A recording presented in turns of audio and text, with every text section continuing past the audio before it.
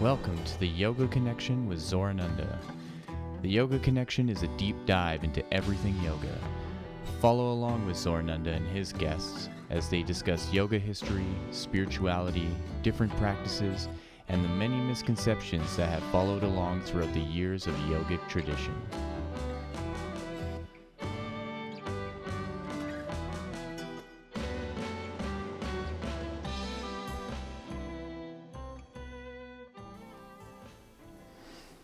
Hello and welcome to the Yoga Connection. My name is Zorananda.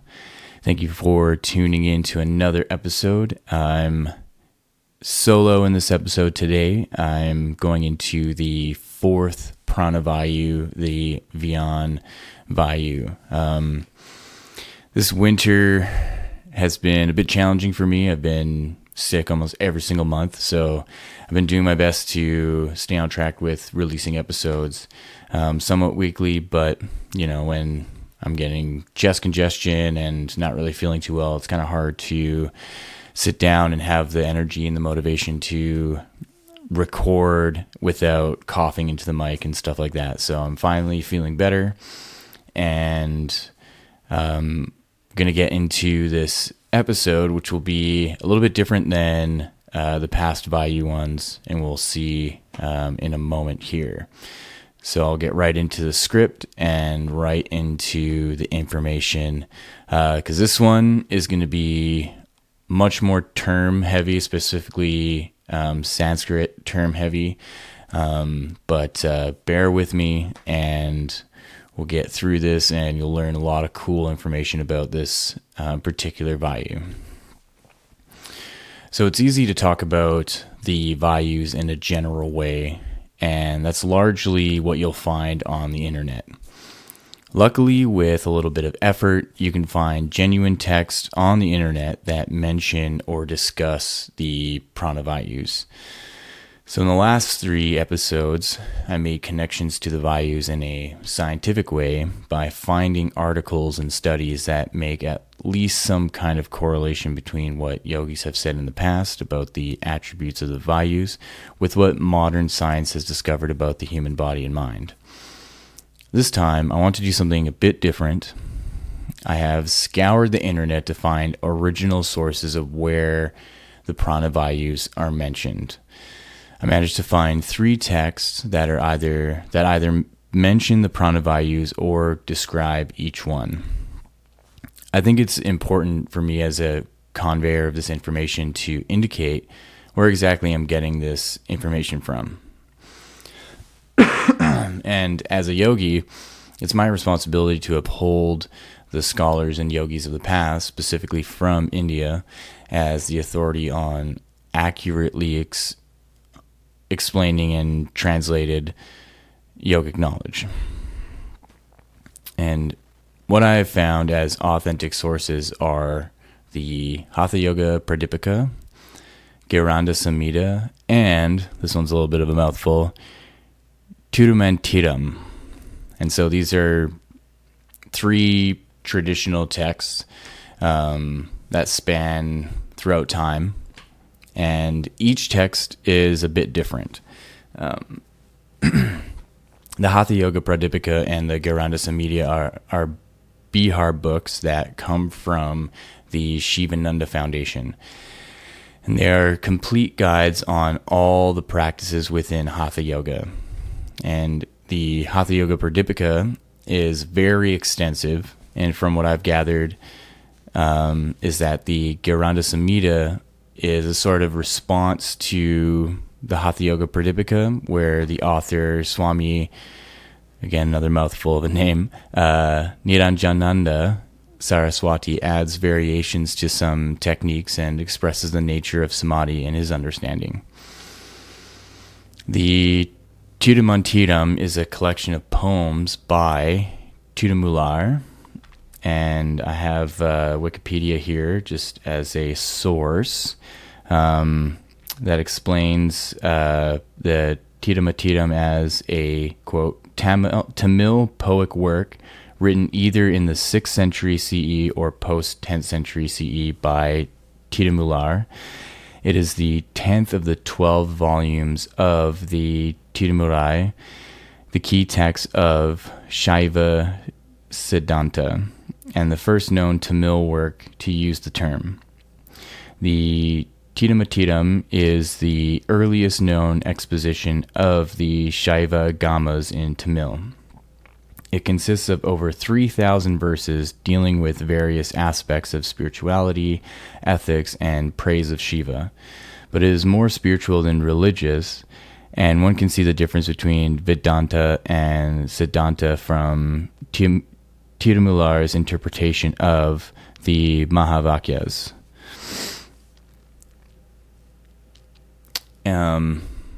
So with that said, what I found is that the Hatha Yoga Pradipika explains the Prana Vayus in detail. However, the Vedanta Samhita only mentions the Vayus when explaining the effects of different pranayamas. Likewise, with the Tirumatiram, only mentions the Vayus in a poem, however states that there are 10 Vayus. And I managed to find a pretty cool website that explains what the other 5 Prana Vayus are. And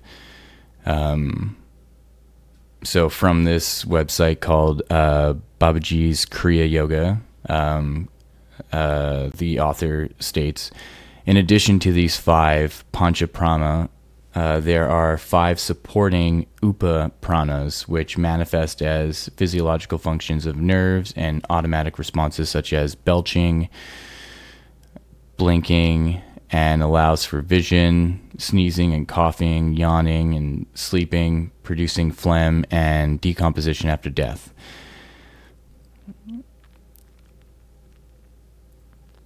And as always, I'll have links to all the articles that I find in the description of this episode.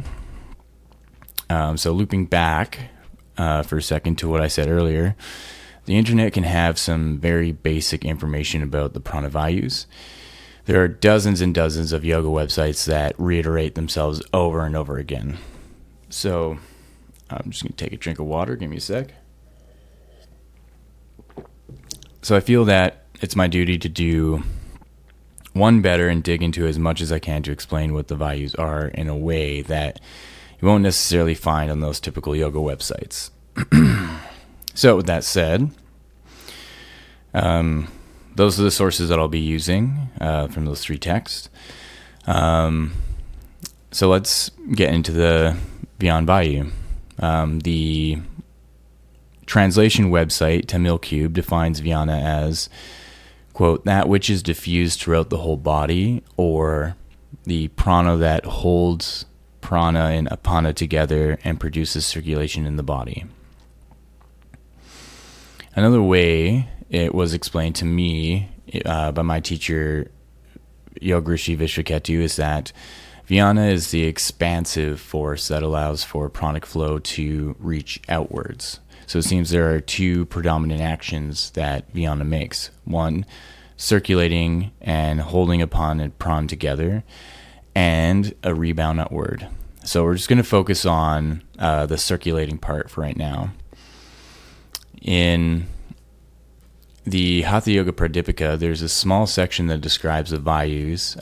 Nonetheless, it's a suitable reference, and it's something closest to the traditional way to understand the Vayus. So I have the book here, and I'm just going to read directly from it,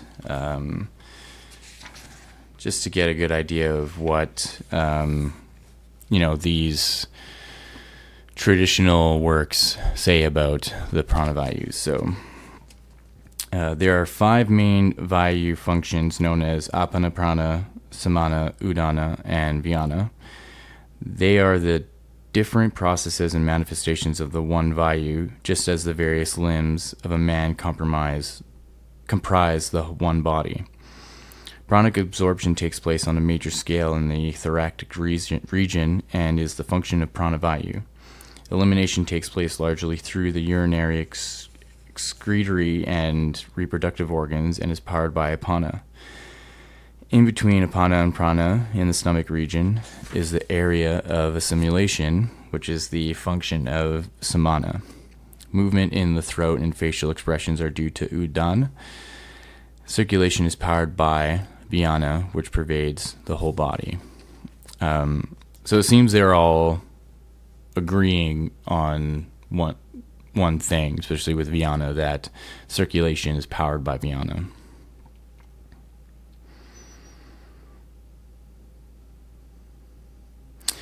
And so the next kind of sections just reiterate the functions. And the interesting thing here is in the Samana podcast that I did, Samana Vayu, I talked a lot about Wim Hof, and it kind of resurfaces as a good example here as well. So the Wim Hof study that I talked about in the Samana Vayu episodes can apply here as well. And what can be indicated is that Saman and Vyan Vayus are at play here together. The breath work is stimulating Saman, which in effect causes the pranic flow tied to blood circulation, produces an increase in temperature that prevents the cold air to influence the body's core temperature. So it seems that Vyan Vayu is more of a supportive Vayu in this case.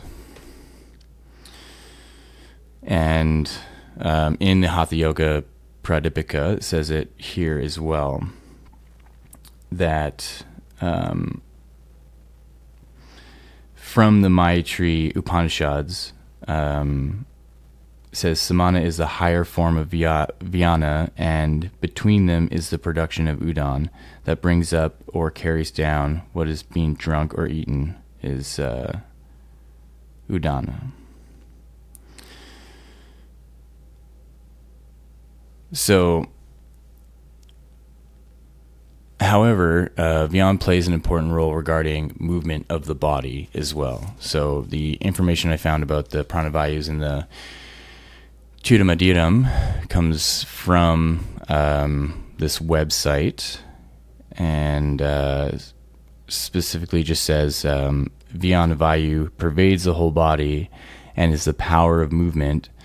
Vyana governs the relaxation and contraction of all muscles, voluntary and involuntary, as well as the movement of the joints and structures around them in the physical body.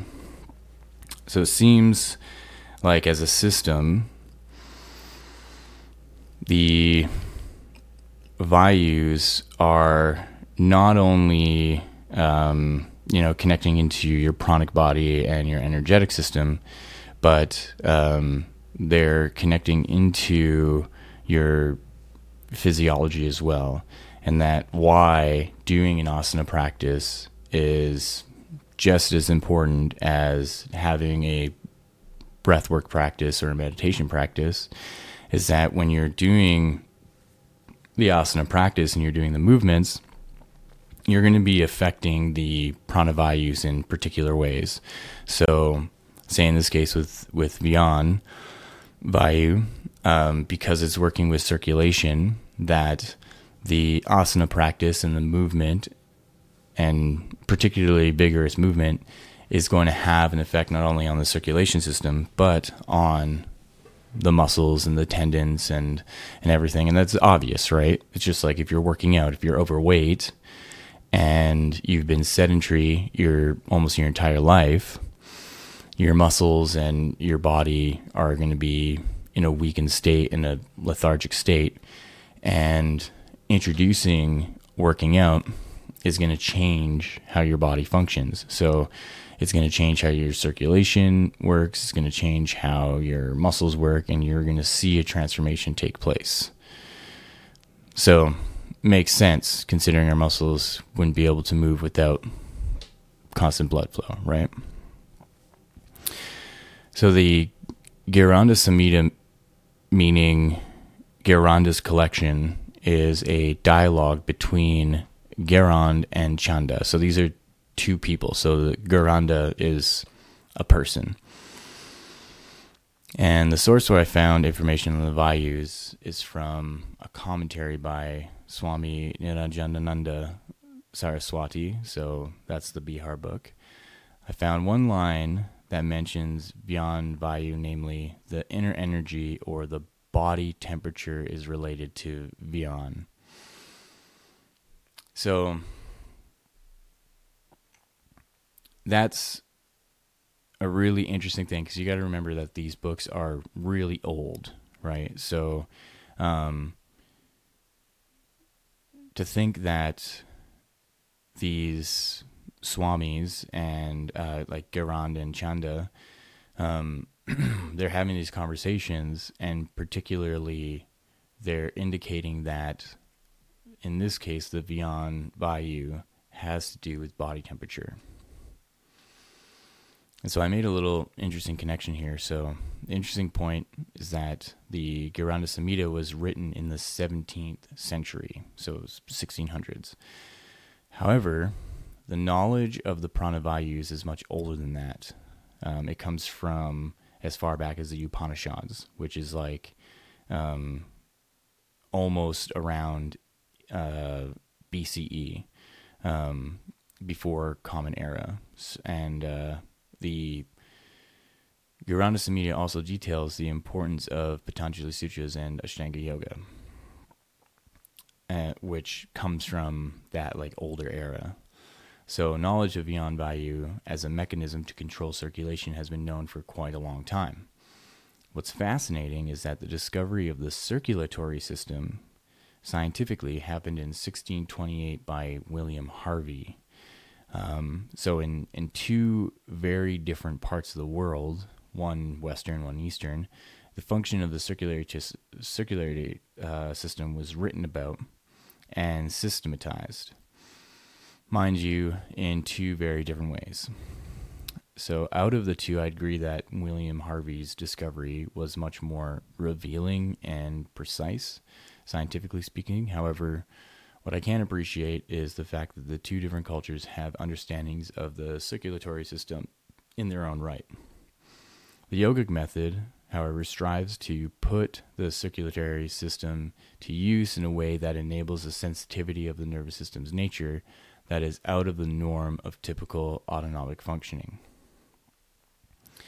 And a perfect example of this, again, is Wim Hof and his study testing his breathing techniques, where cold and hot temperatures were withstood and a dead E. coli bacteria was neutralized without external interventions. So if you haven't, go listen to the Samana podcast that I did. I go into great detail about Wim Hof's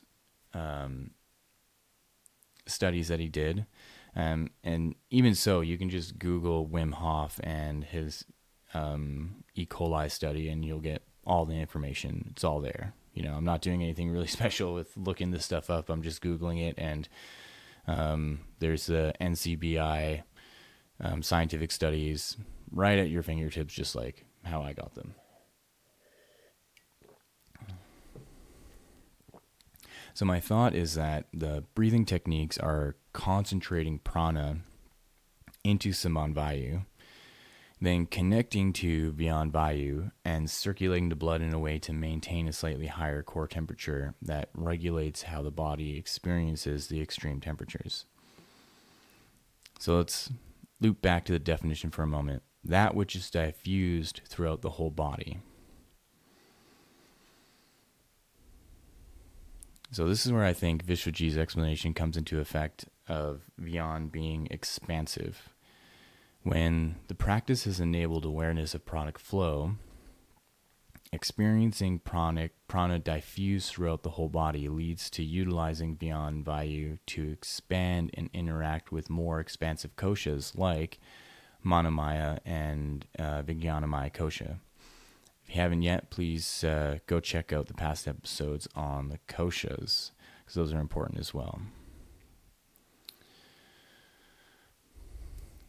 So it is within the asana practice, Vyan Vayu can be observed and utilized. A posture like Mahavirabhadrasana or Warrior 2, where you're grounding through the feet to stabilize the legs, is Apana. Engaging the core to stabilize the hips and ribs is Samana. Lengthening through the spine and holding up the arms straight in a T position aligned with the legs to stabilize the upper body is Prana. Vayu, then the integration of the pranas enables a whole body stability to feel and rebound outwards throughout the pranic body. The posture acts as a medium to help generate the output needed to bring awareness to the nervous system. The combination of posture and regulated breathing, like Ujjayi breath, may train the nervous system to become more sensitive to the rebound. Right? So all of that together, and you're holding yourself in Warrior 2, when you apply each section and you bring your body into, near perfect alignment, then the expression of that posture is going to then enable an experience of Vyan Vayu. And so that above example comes from the 200 training I did way back in 2012. And what I think is novel within the contemporary world of yoga is applying the methodology of Prana Vayus to asana practice. You don't really see that. You can go to any yoga studio and see for yourself. There is an ocean of vinyasa and acrobatic yoga. So for a random city like Edmonton, where I'm from, to have a studio that is teaching not only the Prana Vayus, but a way to experience the Vayus is impressive. Mind you, it was in a teacher training 12 years ago, and, sadly, times have changed. I've gone to several classes over even just the last few years, and I would like to think, and it's my belief, that there's been a downgrade in a lot of the yoga classes, particularly the introduction of or the implementation of yoga philosophy within the classes just doesn't really exist.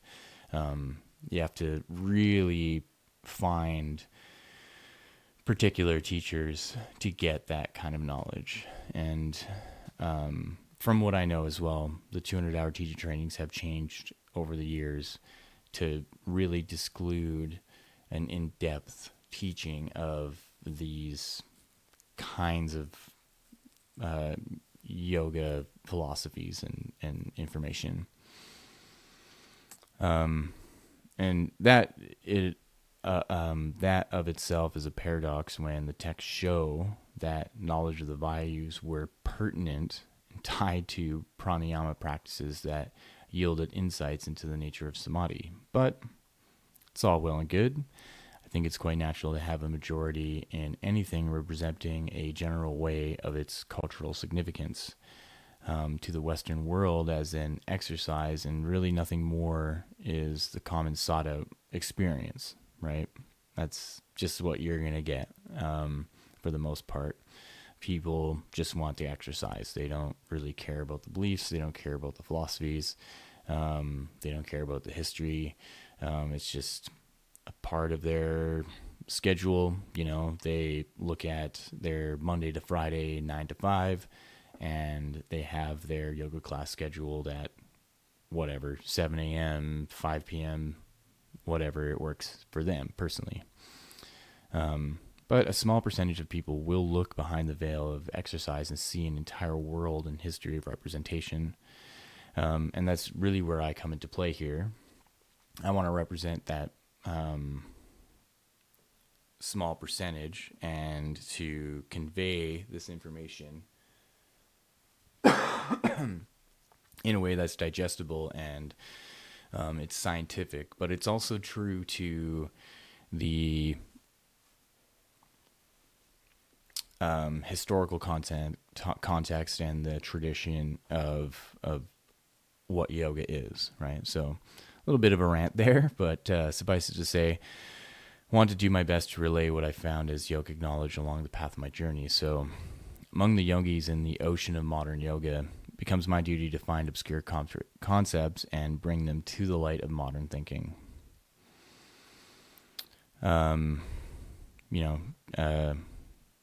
To get to the point of finishing the episode here, the Giranda Samhita has a fairly detailed description of the Vayus that I recently found while looking through all this again. contrary to what I've said earlier. But in the Giranda Samhita, the Vayus are named a little bit different, but you can derive the name from it. So, and this is what I really like about finding these books, because they're going to give you something that is seemingly new, but it has been there the whole time, right? So just like I said earlier, if you just go on Google and you look up Prana Vayus, you're going to get all these different blogs, and when you look through them, they all say the same thing. And so for me, that's not good enough. I want to be able to get an appreciation for this knowledge that is going to inform me on that traditional historical context. So, for example, in the Giranda Samhita, the Prana Vayus are explained in this way, and I'm going to do my best to say these words again. This is, like Hindi or Sanskrit words, and they have a translation of them. So when you hear the word, it seems like an exotic thing, but the definitions and the descriptions are very actually precise. So the first one is Hridi Pranu Vahini Tyam, which just means the location of the first of the pranas known as prana is in the heart region. Number 2, Apanogu Damandale. Apana is located in the anal region. 3, Samana Bidideshtu. Samana is in the navel region. Okay, this one's a big one, so just bear with me.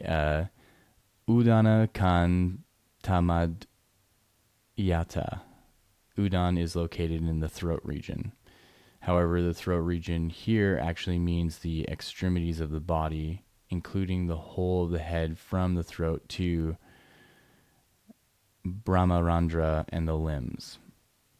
So, and the 5th one, Vanu Vyapya Shariri Vyana, exists in the whole body.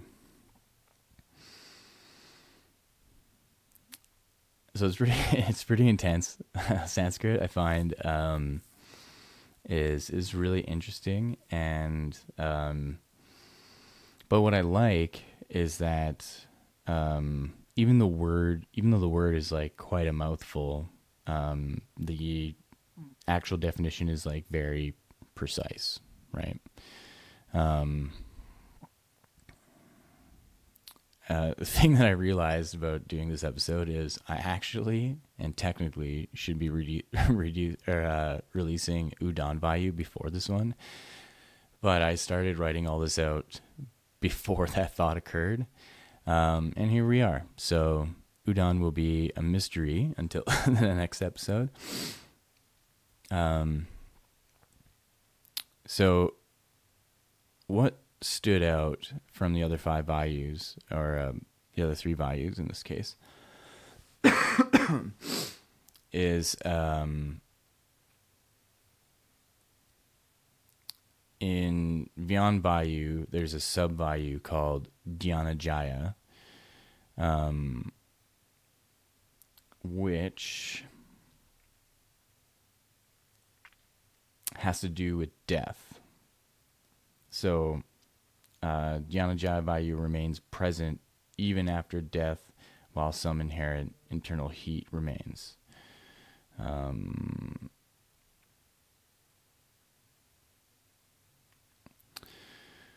So it seems the Dhyanajaya is a kind of a portal that functions with the autonomic system, though trivial. The Samhita shares an analogy of sneezing as the tradition of blessing. And so they have an example here that says, in some countries it is believed and also mentioned in their text that when a person sneezes, the soul momentarily leaves the body and a devil enters. When someone sneezes, if another person is present, they will say, "Bless you." In India, when children sneeze, they say, "Shatam Jiva," live for 100 years. It is a tradition. It is difficult to say what secrets lie behind these customs. Maybe these beliefs come from a sense that at the very moment when Prana Vayu is leaving the body, a constructive thought must be put in. If this idea is correct, it shows a folk knowledge that this activity is linked with prana. So my thought is that if any insight can be obtained from this analogy is that Vyan Vayu and its sub-Vayu Dhyanajaya mediate between pranic flow of the Vayus that are expelled outward to rebound inward for a void to be filled. And the Tamil Cube definition brings up an interesting, Tamil Cube brings up an interesting definition that Dhyanajaya is a nickname for Arjuna from the Bhagavad Gita, that it is the vital air that fills the body and causes it to grow fat. In the case of Arjuna, what grows fat is his wealth, because his name meaning who attains great wealth by conquest. Dhyan meaning wealth, and Jaya meaning to conquer or victory. So does the story of Arjuna represent allegory that there's some kind of wealth within death? That we'll look at a little bit later when I get into the Ashtanga Yoga series. But what I want to end here is that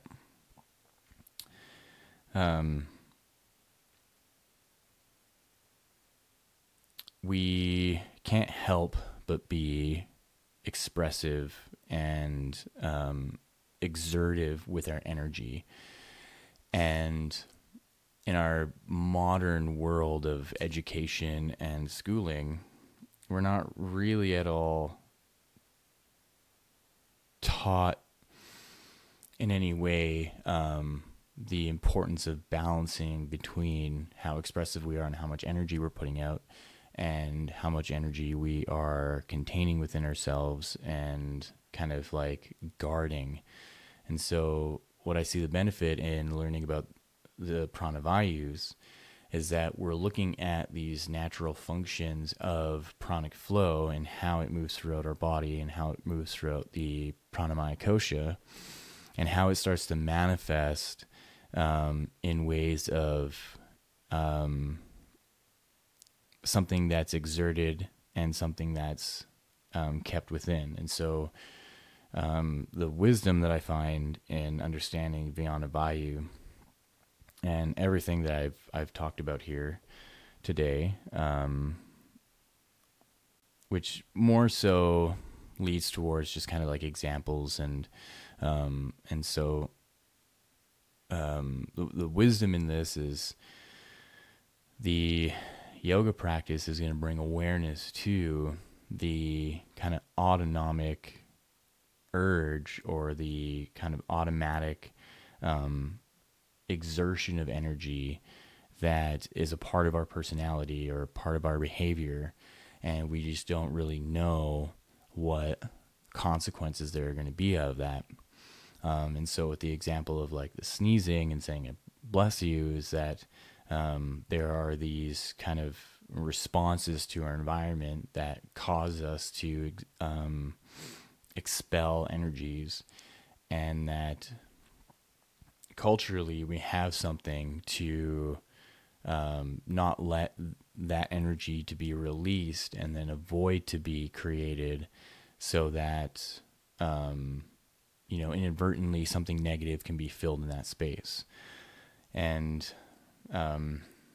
as trivial as it seems, there's a subtlety to how all this works and why it's important to be keen within your mind to really observe how much you're exerting and why you want to be on reserve in some cases, right?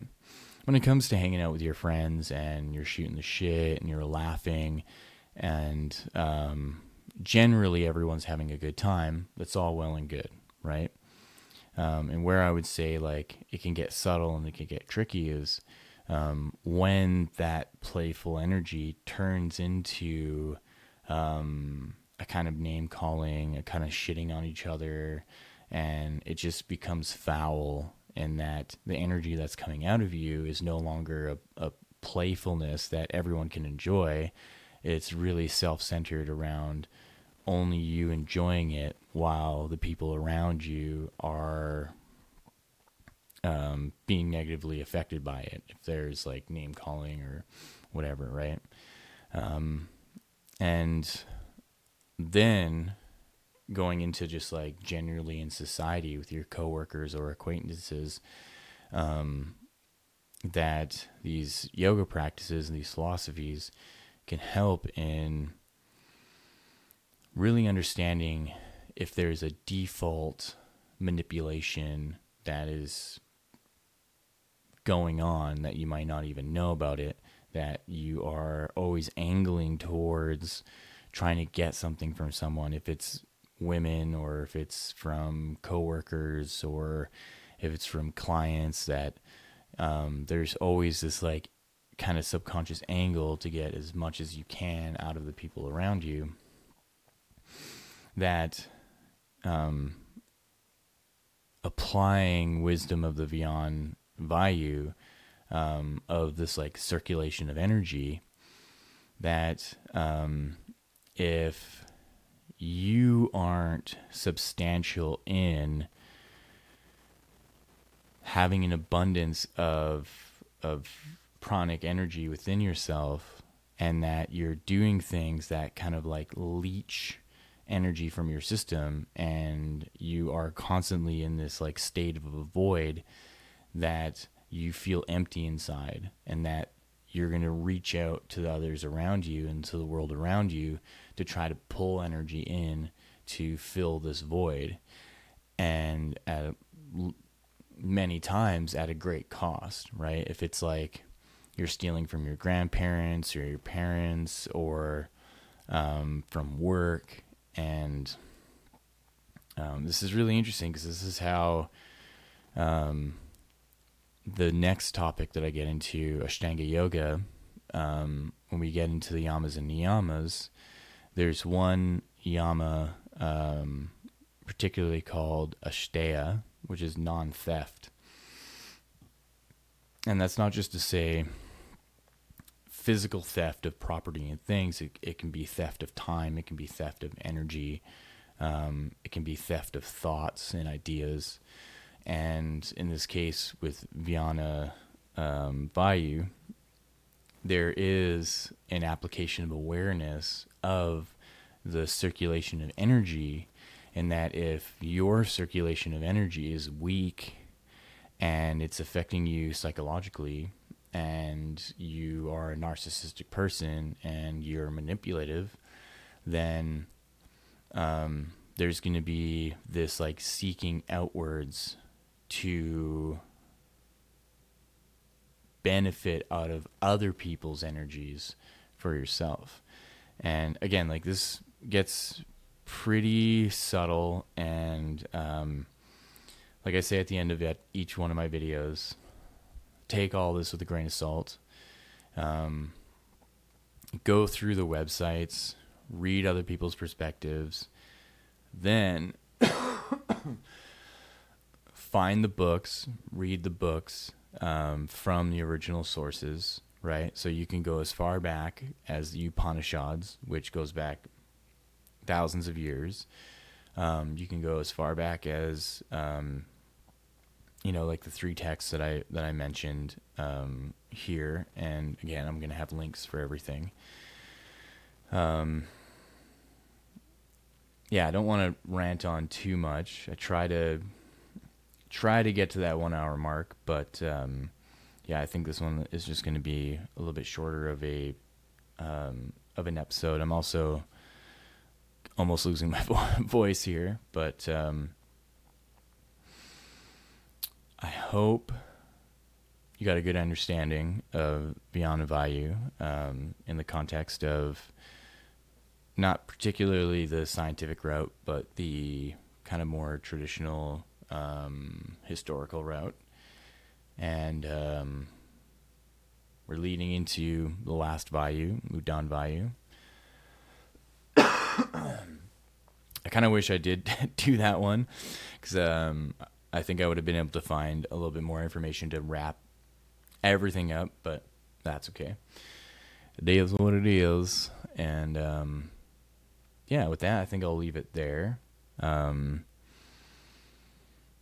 Feel free to follow me on Instagram, Yogi Zorananda, and send me messages, send me questions. Would love to hear what you think, hear what you think about the podcast. You can find the podcast on Instagram as well. It's just called Yoga Connection. And looking forward to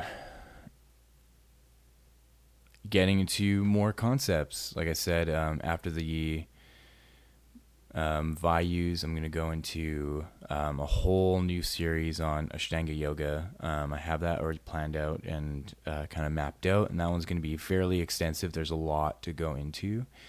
Ashtanga Yoga just essentially means 8-limb path, and so there's 8 main parts. The yamas and yamas each have 5 parts, so right then and there, just with the yamas and yamas, there's 10 episodes. And then there's 6 episodes on the other limbs. And yeah, I'm having a lot of fun doing this. Again, I had a pretty intense winter of pretty much getting sick every month. So with the spring coming around, I'm really hoping that I can stay healthy and so I can provide you guys with these episodes and we can dive into this material. I do have some guests that I'm going to have kind of peppered through all of this, so that I'm not just doing solo episodes every time by myself. And with that, thank you again for listening. Thank you for sticking around. Thank you for learning about all this cool yoga stuff. And have a wonderful rest of your day. Enjoy.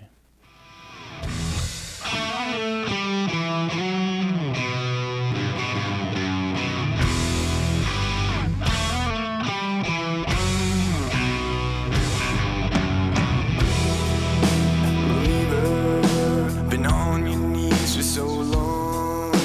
Seeker, the congregation's long gone. Reaper, the priest is counting his blessings. Sleeper, it's only time you're wasting.